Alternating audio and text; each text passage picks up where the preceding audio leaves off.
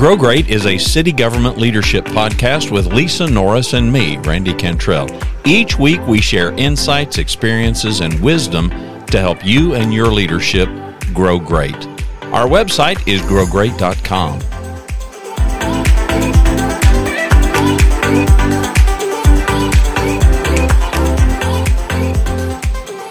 Don't bring it to work. It's a common refrain. We hear leaders say it. Bosses, I will say it all the time. Just leave it at the door. It never happens. It's impossible. And it's a foolish ask of employees. Recently at a conference that Lisa and I went to, just in the hallway, some of the conversations that happen, and I don't know these people, but if we take it on first blush, people expressing frustration over wanting to excel, wanting to do good work, but just not feeling like they're in a garden where they can grow for whatever reason. So all of this kind of bubbled to the surface. Lisa's father, who had suffered Alzheimer's for about a decade, fairly severely for the last 2 to 3 years, and had been in a facility that specialized in treatment of those kind of folks. He suffered a stroke. He ended up in hospice and subsequently passed away. And so Lisa has been dealing with this for a number of weeks. She has an aging mother who's also suffered a fall, and so Lisa's been taking care of her. So needless to say, a lot of turmoil, a lot of suffering. And Cheryl is with us. Cheryl is Lisa's boss, and Lisa's her direct report. And so thought it'd be wise to have a conversation to just kind of come at this personal struggle. And I will preface it by saying that we're dealing with high performers. If you are a person and you view yourself as a victim and everything is everybody else's fault and you aren't excelling at your work, this conversation doesn't apply to you. I'll just be bold. You have got to be performing, at your very best. Grand Prairie is a place, I'll just give my outside perspective and then I'll kind of turn the mic over to Lisa. Grand Prairie is a place that, from my knowledge with Tom Hart, that I've kind of called the OG of the culture there. Superior customer service, high performance among leaders, high performance among all team members, a high expectation of performance. But at the same time, I would describe what I know of him and the culture, a culture of grace, a culture of compassion, and yet a culture of high expectation and high accountability. And those are all terribly congruent. And so, with that background, I don't know, Lisa, you were in it, so kind of take this conversation wherever you're comfortable taking it. Well, I thought it'd be important. We talk about, we've done so much on just our leadership recipe and leading with humility and curiosity and knowledge and understanding, and then finally compassion. And really, I think this is an example of how to lead well with compassion. And I kind of want to emphasize that today because it's important to hear it in action versus what you just hear us talking about it and how to apply it. But our audience can really take a look at what they're experiencing and where they're empowered to potentially maybe hear this and change one thing, change something that they're doing, or hopefully make an impact and influence on how they lead not only their team, but we have city managers, city attorneys, HR directors listening. I think we've got upwards of 800 to 1,000 listeners now after a year and a half. So for me on this, Randy, I've been dealing with taking care of my mom. I'm the medical power of attorney for both my mom and dad. Of course, we got mowing going outside my window. Mm-hmm. But I've been taking care of them, and Cheryl knows this for a long time. My dad's had Alzheimer's, went into the home in the peak of COVID in I believe it was December of 20.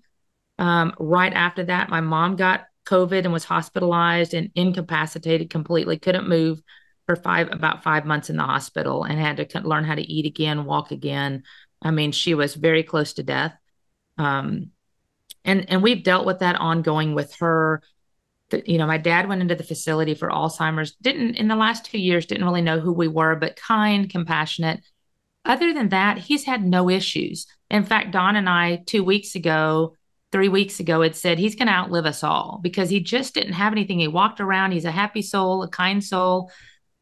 I'd go in every day that I visit him with mom, and he's like, "Who are you?" And I'm like, I'm your daughter. Watch it, Dad. you know, and we would talk and laugh, and he's like, "How do I get so many beautiful people in my life?" And I was like, "I don't know, but it's amazing, huh?" But it's that kind. He didn't know us, but it's this kind soul with no other ailments. But on my mom, on the other hand, and this is what led up to all of this, she's had long haul COVID, she's had respiratory issues, heart attack, mini stroke in February of 23 that I had to go get her from Nebraska, shingles, flu. I mean, her immune system is shot. She gets everything and gets it horrible where it takes her down. So Cheryl knew it's been an emotional roller coaster for me trying to manage both of these and do a great job for Cheryl, for the city, and for my team, right? All of these components, when you talk about needing to leave it at the door, it is impossible because life is life. It doesn't matter whether life is work or life is home. It's life and it intermingles with one another. You cannot stop one or the other. And if something good happens at work, typically it's good at home. You're celebrating that. If something bad happens at work, it's impacting you and it impacts your house and vice versa.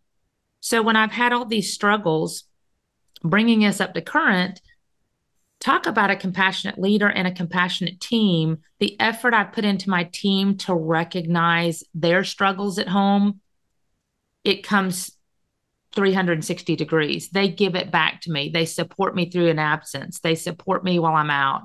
And Cheryl has done the same thing. My greatest struggle is the accountability.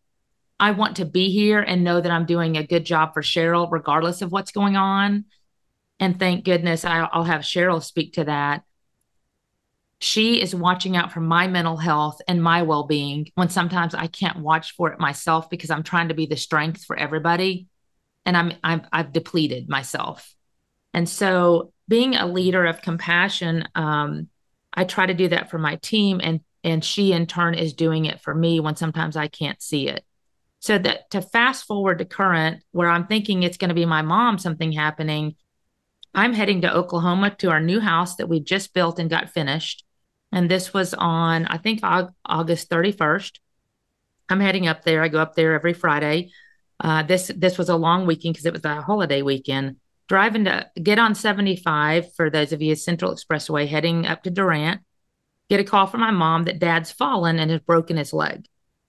Okay, that was the original call. I'm fine.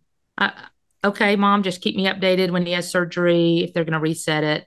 10 minutes later, I get a call. Never mind. She's hysterical. She said he's had a major stroke. He's got a blood clot, and they're taking him to surgery immediately. And the doctor says, we need to make a big decision in the next 10 minutes. And she cannot make a decision. I mean, I said, I'm turning around. I'll be there. I call Cheryl, I believe, told her what's going on, said, I don't know anything else except that he's had a stroke. I'll keep you updated. Fast forward to they fixed the stroke. They're giving hope that in the next 90 days, blah, blah, blah. Well, 48 hours passes and he goes from mumbling and singing to the phone to nothing. I mean, his body is basically shut down. And trying to get my mom, I'm quickly realizing at this point, this is the end. I did come back to work, I think, Cheryl, that next week through Wednesday, because I said, let's just wait and see. Every day I was with him after work, talking with Mom. He's not improving. By, I think, Wednesday of that week at the director's meeting, I let the directors know I think I'm at an end of life with my dad. We have a new city manager at this point. So Bill Hills is now city manager. He's briefing us at a director's meeting in a different way. He's like, I just want to talk what's going on in your world. So he's leading differently than we've experienced, and he kind of opened the floor, and so I opened up interpersonal, sharing my personal life with this director's team of about, I don't know, Cheryl, 25 people. Right.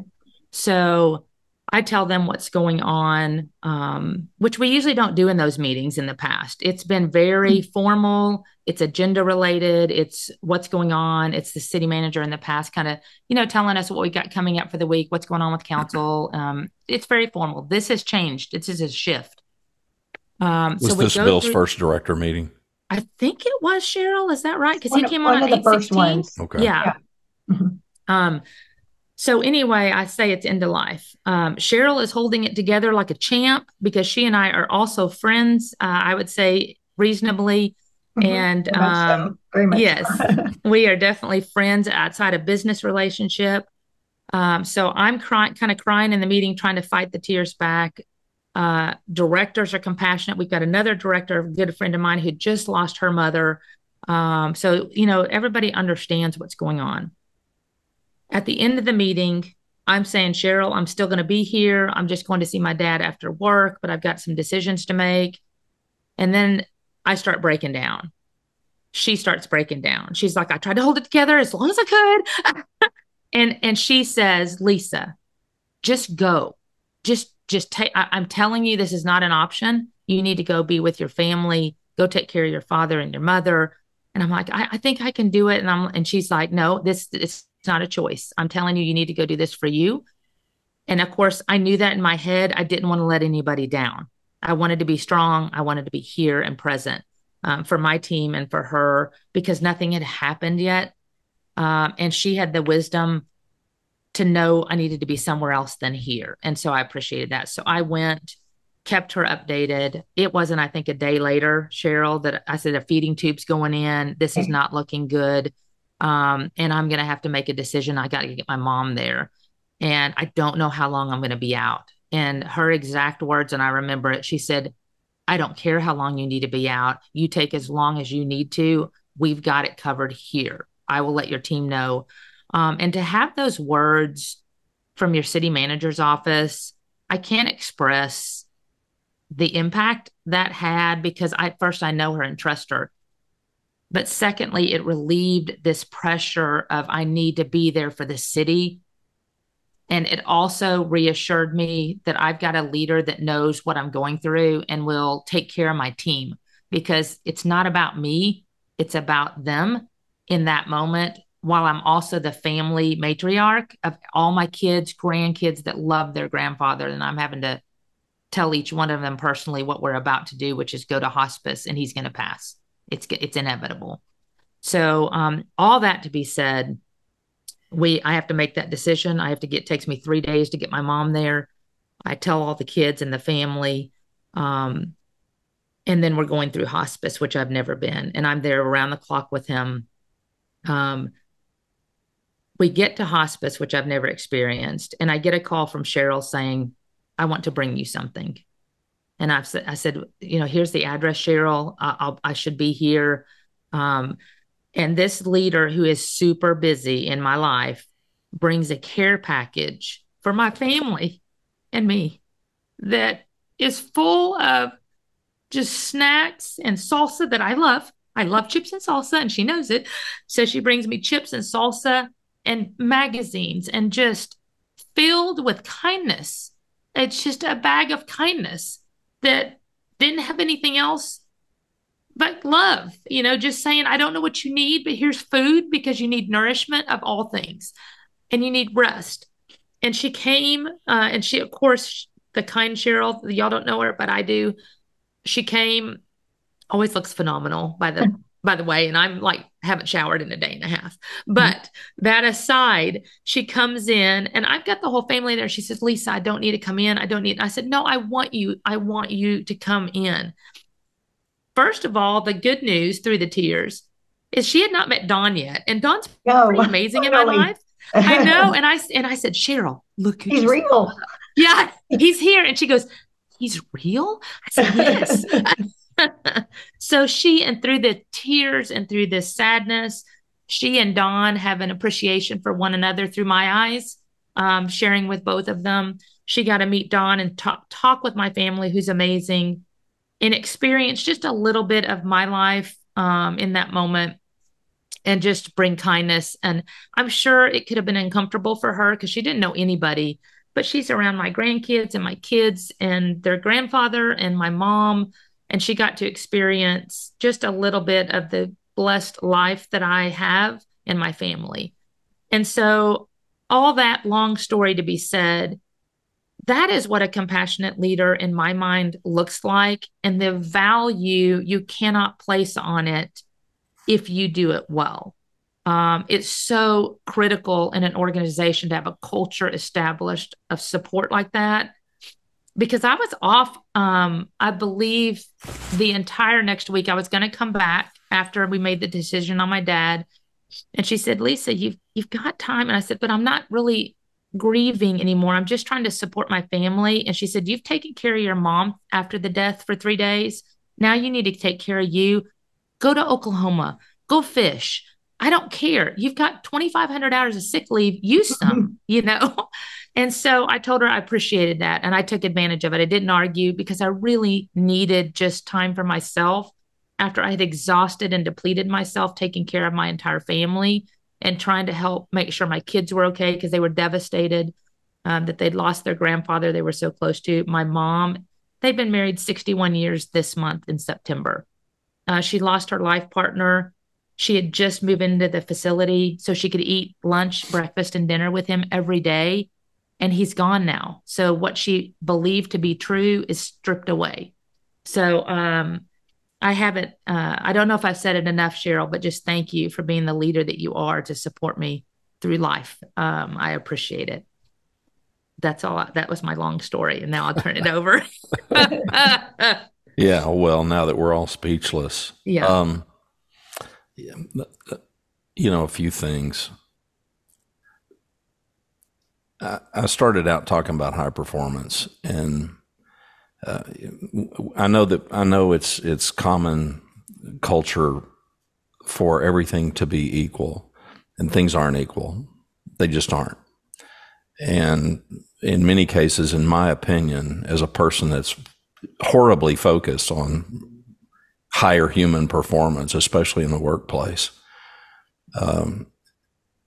you're extended that grace, and it's not because the city wouldn't extend that to anybody and everybody. However, the caveat, I'm a marginal player, and I'm not going to own anything, any problem that is created by me. I'm going to deflect, and I'm going to blame somebody else. I'm not going to be extended, nor should I be, in my opinion, the level of grace that you were. You're a proven as a marginal. If you're a marginal performer, correct. Yeah. You're a proven performer. And if people have a problem with that, then you just need to build a bridge and get over it, because this is on you. Part of this podcast, a big part of this podcast, Grow Great, that verb grow, that's on you. Yes, you need to be in a place where you can. Yes, you need to be. We just recorded an episode where, I was encouraging people, pick your boss. Mm-hmm. Pick your boss. Work for a good boss. Don't just, especially if you're starting out a career, don't just get the biggest compensation package you can and a crummy boss. Get a compensation package you can live with, and then work for a great boss. Make sacrifices if you have to work for a great boss, because that's where the growth is. But the growth is on you. So the fact that you did these things, and for me, the overarching thing is the two of you are who you are. And I think there's a lesson there. You are who you are at work. You are who you are at home. I know both of you well enough to know that that's the case. It doesn't change. No. And for us to say, well, here's the context at work, and then here's the context at home, and here's the context in these other areas. We've said it, probably the audience is probably sick of it. Be a good human. Mm-hmm. So much of leadership just begins with being a good human. Yeah.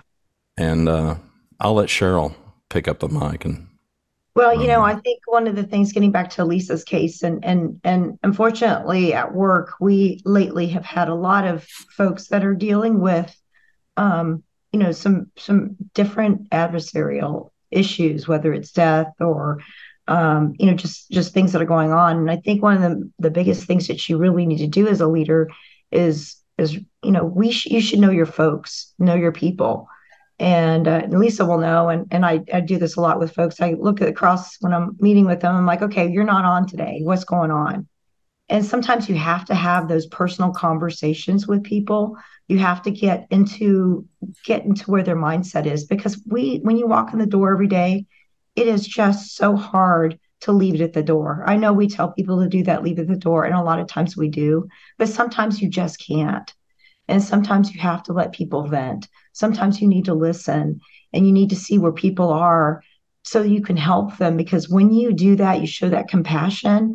I think what you do is you gain more of their trust.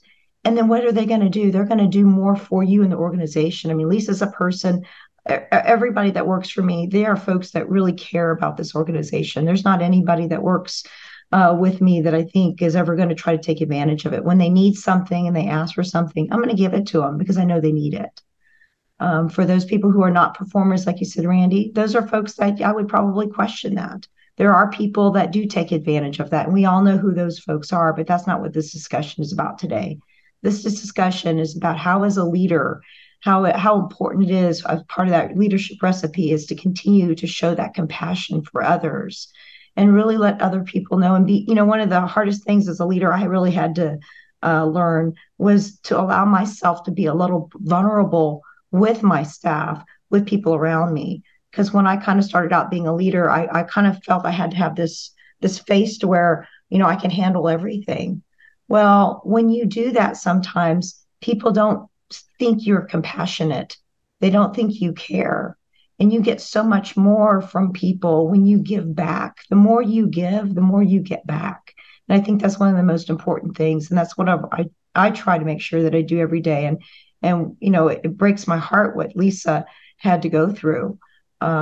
She's had some difficult things, but let me just tell you, she cares about the work. She's also, talking about a high performance. She has also trained up her staff to where, what, if she needs to step out and take care of something, I don't worry about anything because I know she's got it taken care of. So she can have all the time that she needs, because, mental healing is so important too. At the end, when Lisa, after everything kind of happened, I could tell one thing that Lisa needed to do is she needed time for herself.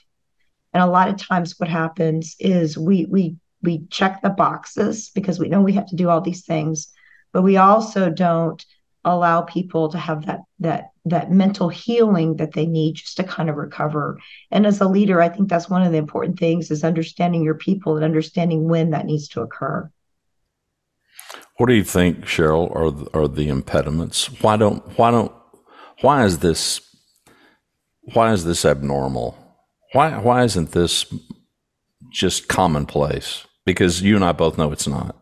Right. Well, I think a lot of it has to do, number one, I do think it has a lot to do with your culture, but I think everybody's so worried about, oh my gosh, we have to get all this stuff done and we have to be completely, 100% professional all the time. And when you're dealing with these type of issues, it's not being professional. But I think we're also afraid. I think part of it is people don't want to, they just put up the wall and they don't want to let anybody in. And what I mean by that is that they try to ignore it too, that there's other stuff going on, that they're just in a tunnel vision. And life is not about, the silo. There's so many other things that all around it, and it's messy, right? And I think at work we try to make everything so sterile, and it's not sterile, it's messy. And I think that if you are able to figure out how to weave those together, you can create a great culture, because a caring culture means so much. When you show that you care about somebody, they will give back to you twofold. And showing that compassion, showing, hey, we're all here for you. Because at some point in time, I'm going to be where Lisa's at.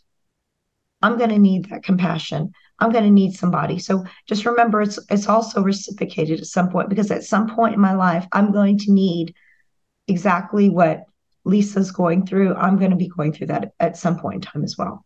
What impact when she, at the directors meeting, when she divulged this to everybody, and it got kind of emotional for both of you, and I would assume it probably got emotional for some other people in the room. Oh, very much so. What impact do you think that had on the leadership team there in the city? Well, one of the key things is I think it brought us together much more, because I think what happens is you see everybody as a human. They're just not we're not all bots. We're not all little robots just doing our job. We're all human. And everybody was able to really come together to say, okay, Lisa, you need us. We're here for you. And I think, again, it just brought everybody together. And it was a great special moment, because we had another person also share that her mother had just passed. And then I've got a couple other employees, their parents have also passed. And so that were in the room as well. And so it was a great sharing experience, because it lets everybody know that what you're going through, we don't understand what you're going through, but there are other people who can also try to understand, maybe in a different way, what you're going through as well. I think it was also, Cheryl, don't you think it not only allowed us to connect with and realize that life is happening when you don't know it, when we walked in that room, that life is happening for people, but also I feel when they share, like we had another director who's going through cancer that had shared that with the group, and we're all trying to lift that individual up through the trial.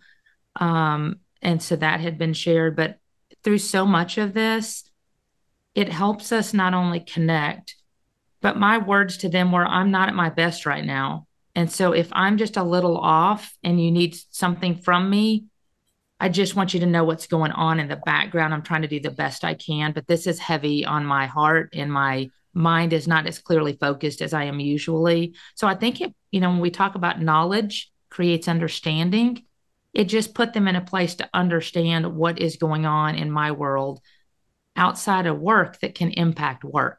Mm-hmm. Unintentionally, as much as I try not to let it, if I'm not at my best, or if I have a moment when they're in my office, they'll know kind of, okay, I understand why. I understand what's going on right now. And I think it just creates a better team, even as directors. No, I didn't mean to interrupt you. I would agree. I think creating the team is, I think that's that element that really helps solidify the team, because once you get to know each other, you start trusting each other more. And I mentioned earlier about being vulnerable, what you did and what that other employee did, they put that vulnerability out there. And that's tough for a lot of people to do.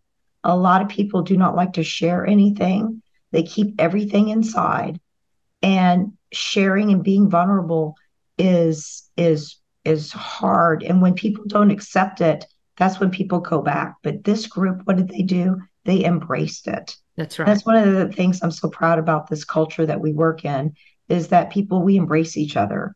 We help each other. We know that, several people, when one of the other folks passed, several of the directors went to the funeral.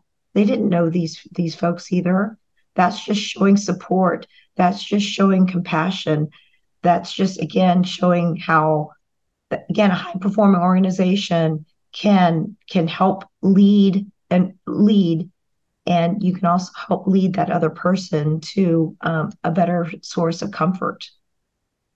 Well, and by refusing to, I would argue, I'll word it this way, I would argue that Lisa's circumstance, horrible and awful, but at the same time, she was able to give a bit of a gift to Bill, the new city manager, and the people in that room, because she was willing to kind of pull the curtain back and say, here's what's going on with me. And their response tells you everything you need to know. Mm-hmm. And I've seen this play out over and over, especially over the last 13, 14 years that I've been doing this kind of work. I've never seen a group fail to respond to the need for compassion. I'm not saying 100%, but you can take 10 strangers and put them in a room and in the proper context, have a conversation, and people that don't know each other, can suddenly, be filled with compassion, because we all know that we need it. And I think at some deep level, we all crave it.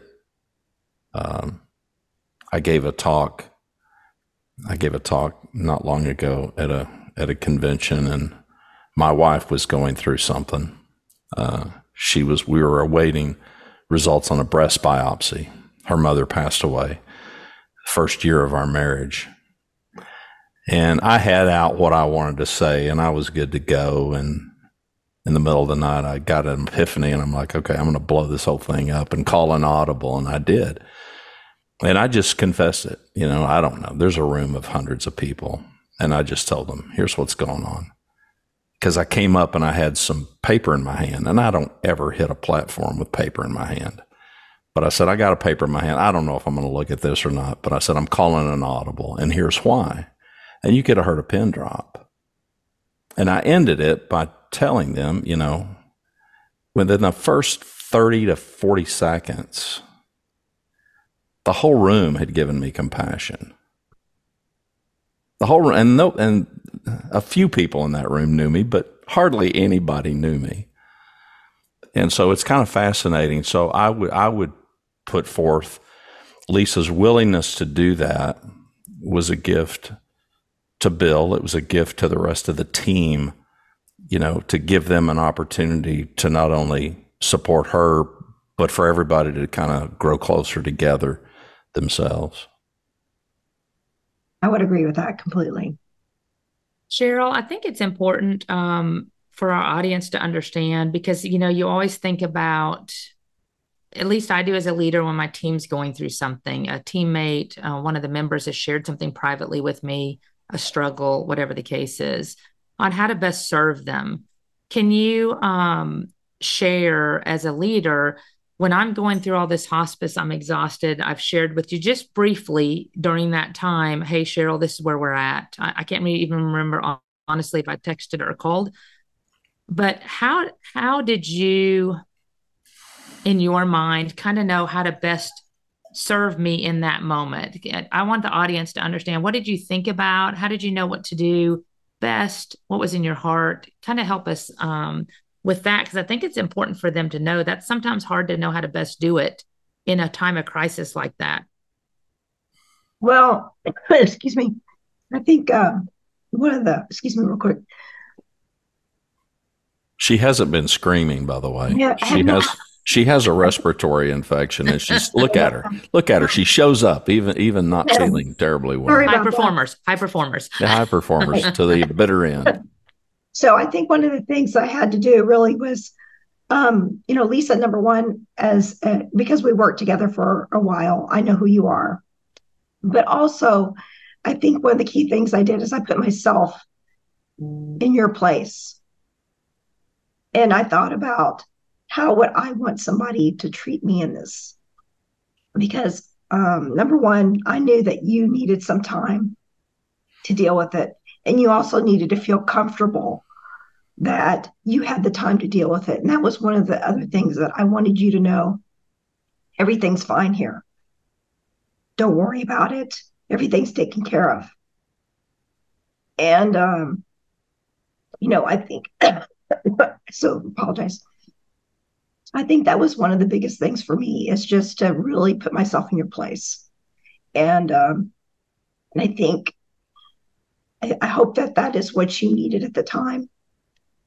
It was. Yeah, but you began, Cheryl, by talking about knowing our people. And I think I don't know that we can overemphasize that, because I think there's so many people listening to us, so many bosses,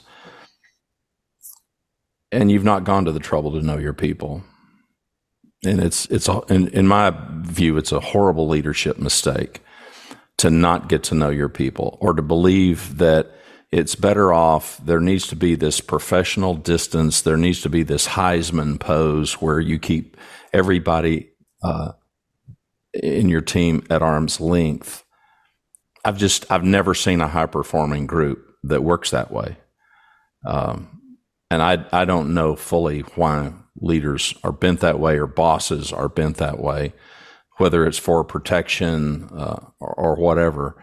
We're not family at work. I would never propose to people that we are. Some people, it can be more that way than for others, but it still doesn't mean that we can't be compassionate toward each other. The leadership recipe, Lisa, for those that this may be the first episode they've ever listened to, just kind of recount the leadership recipe that we talk about so often, so that people have some context of this conversation as it relates to that ultimate thing that we're chasing, which is compassion. That's right. So we've talked in the leadership recipe, and for those new to the podcast or just listening in for the first time, we have several episodes that not only summarize it, but that dig into each ingredient in that recipe. But basically, it's a 5-ingredient recipe that we speak about. And it talks about leadership first, with the foundation being humility, having the humility to know you're not the smartest person in the room. Then through humility, you have curiosity, which is asking better questions to get better answers rather than telling people the answer, telling them what they need to do. You learn to ask questions to gain knowledge, which is the 3rd ingredient. Once you've gained knowledge, it helps you gain understanding, which is the 4th ingredient. Understanding once you've gained through those steps that can be simultaneous, they can be weeks apart, they can be in the same conversation. It leads you to compassion, with compassion being kind of the pivotal moment where great leadership, I think, flourishes. And this is a great example of that through those moments. If you do those items well, we've talked about some heavier than others are needed in different moments. Obviously, in this moment, it's a great example. Cheryl didn't. She wasn't curious. She didn't ask a lot of questions at the time. That wouldn't have been good in the moment because I wasn't prepared to answer them. But she did have the knowledge of what I was going through. She understood it. You heard her say she applied it and put herself in my shoes. And then through that, guided her on her compassion towards me and towards my team. She took care of my team in my absence. They took care of themselves. We have great leaders. But she said, I will communicate with your team. I will let them know everything. I will make sure they're taken care of. And that is just those 5 ingredients. If you do them well, this conversation and this chat today is a great example. When you do those well and they come naturally to you by practicing them over time, it shows you the impact and the influence that can have as a leader. My team gave me that same gift. They served back. They served up in that moment. And that's also critical because I've served them along the way and led with the exact same philosophy. When you do that, it's so much easier to give back because you have gifted them as well along the way and they've experienced it. They know what it feels like to experience compassion and they provided it back without question. There was no judgment. There was no, she's just taking a week off of work. Why does she need a week? None of that happened. It was, please take the time that you need. Cheryl saying, take the time that you need. And I think that's what's critical here and what the leadership recipe is all about.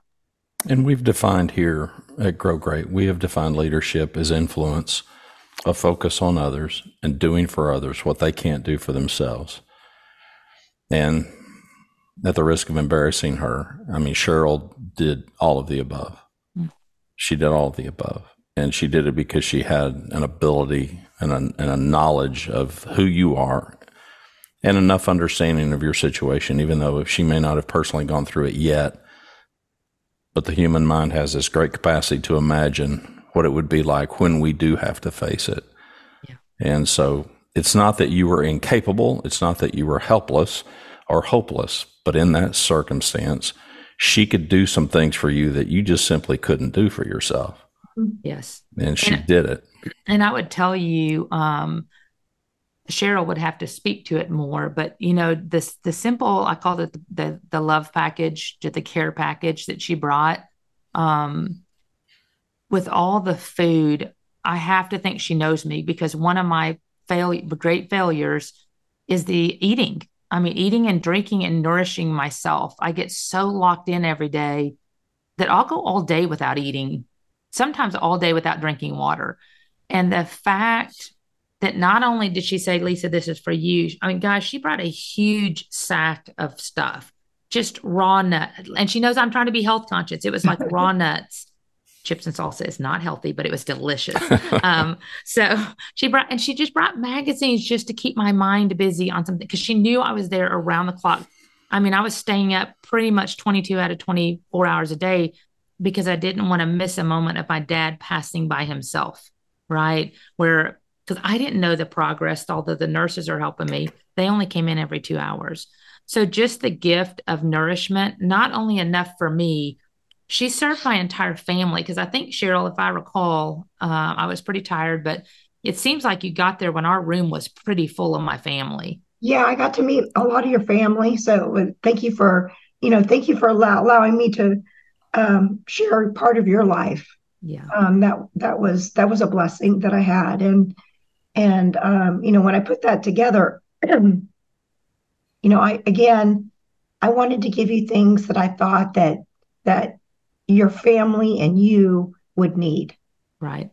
Because, when you get up there, you just don't think of those things. I mean, it's the extra toothbrushes, it's the toothpaste, it's all That's that. right. You brought that, and I had forgotten mine. I was like, oh my God, I got a toothbrush, because when you go through those things, you don't think about those. So I was just trying to be thoughtful and think of what are some things that you would need, because you're not in the mode right now. Right. At that time, none of your family are in that mode of, here's what I need to do. You're in a different mode. Right. So I wanted to try to help as much as I could. But again, I thank you for allowing me to meet your family and share that special moment. Got to meet your dad, got to meet your parents. And that will always be something in my heart that I'm so thankful for. So thank you for allowing me. And you got to meet Don. I did. And you realize he is a real person. I'm not faking real person. I talk to him on the phone a lot, but I never get to talk to him and meet him. So I was so excited. And I think that were my granddaughters there? I don't remember. Yes, they were. Okay. Yes. So I was thinking they were just fascinated with Cheryl. And it's so funny, as we talk about the serious part of this. But I remember Don afterwards, he goes, well, Cheryl's just a little petite thing. I thought she was like 6'2". She's this confident woman. He goes, she's just a little tiny thing. And I said, she is. And he goes, yeah, I just had in my mind, she's like 6'2", this strong, I'm going to take on the world. I said, well, she is that too. She's just not 6'2".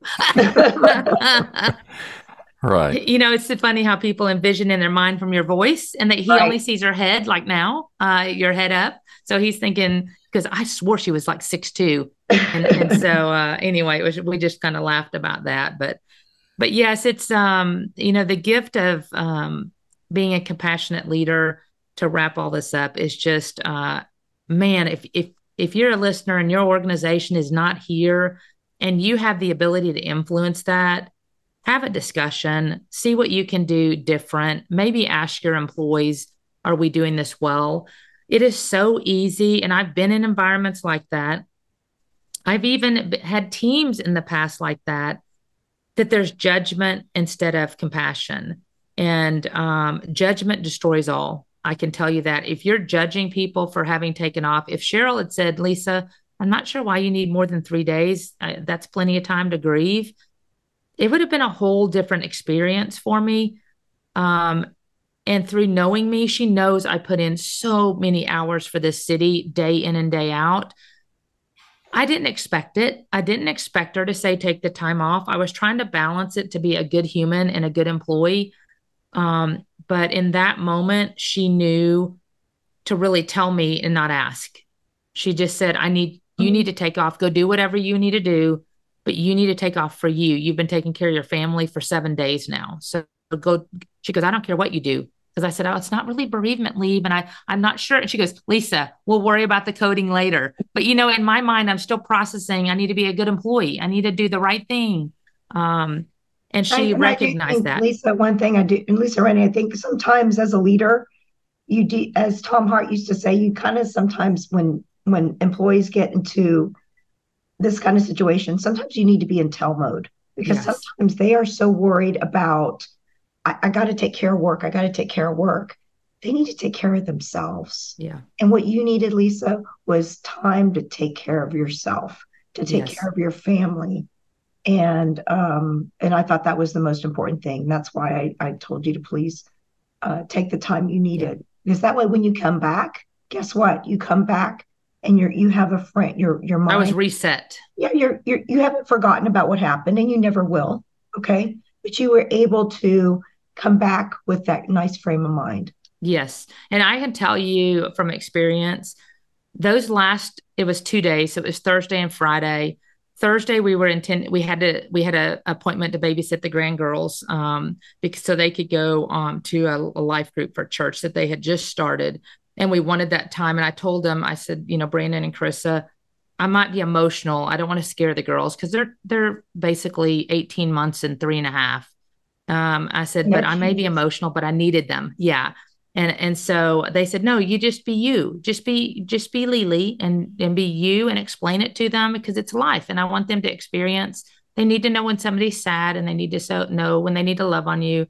And we did that. And the next day I said, I'm just going to Oklahoma. And I told Dawn, just take me there. And I just need peace. I just need quiet. And I don't think we said hardly anything, not because we couldn't. He just went and he got everything for me. He got minnows so I could fish. He set up my chair out there. He brought me coffee and he said, you do you. If you need me, I'm right here. And we literally just sat and fished and didn't say a word. And I don't think I caught anything. I cried in moments. I had coffee. I had a drink in the evening and just sat there quietly. We held hands on the couch for probably 6 hours on Sunday. And he said, are you ready to leave? And I said, no, I'm not ready. Let's leave when I'm ready. And we left about 2, because we usually leave like at 9 in the morning, so I have the day to recover. And I said, I don't want to leave. So it was interesting. By about 3 that afternoon, and I had gotten coverage for my mom, because that may be a question in people's minds of what about your mom? She's the one who lost her husband. I had friends taking care of her. I had set that up to people every day to have lunch with her, get her out of the assisted living because the weekends are quiet for them. So she would miss him the most. And I knew that. But by Sunday, I was good. I mean, I can tell you those 2 days made an entire difference in my approach Monday morning because my mind was at peace. I think I told Cheryl I slept equivalent to like 3 full days because I had been up. I'd only been getting 2 or 3 hours of sleep a night for 7 days because I didn't want to not be by his side because my mom didn't have the physical strength to do it. Those 2 days made all the difference in the world. From a husband who knows me and gave me quiet, peace, and just took care of me with whatever I needed, to Cheryl, you having compassion, and Randy as a coach. He could have easily said, let her be, but he checked on me. He gave compassion as a leader and a coach and a friend, just to say, thinking of you, hope you're okay. I mean, he didn't say, let's talk. He didn't try to overreach or overstep. He just is basically, I'm here if you need me. And all to each of you, thank you for being part of my life and helping me through what a difficult, probably the hardest decisions I had to make to end my father's life by choice rather than letting him live it in a hospital bed with a feeding tube and unconscious, which we could have done, but we chose different. So I thank you for the grace you offered and afforded me. It made a difference. We all are craving encouragement and we're all craving compassion. And so those of you listening, hope you got something from this, some insights, and maybe it'll have an impact on the way that you decide to lead. And again, we're not defining leadership as a official role necessarily. It's great when the boss is the leader because then you've got power and authority and you can knock down roadblocks and make things easier for the team. But if that's not your situation, you can still be a leader, implement these leadership recipes. We appreciate you listening and want you to grow great.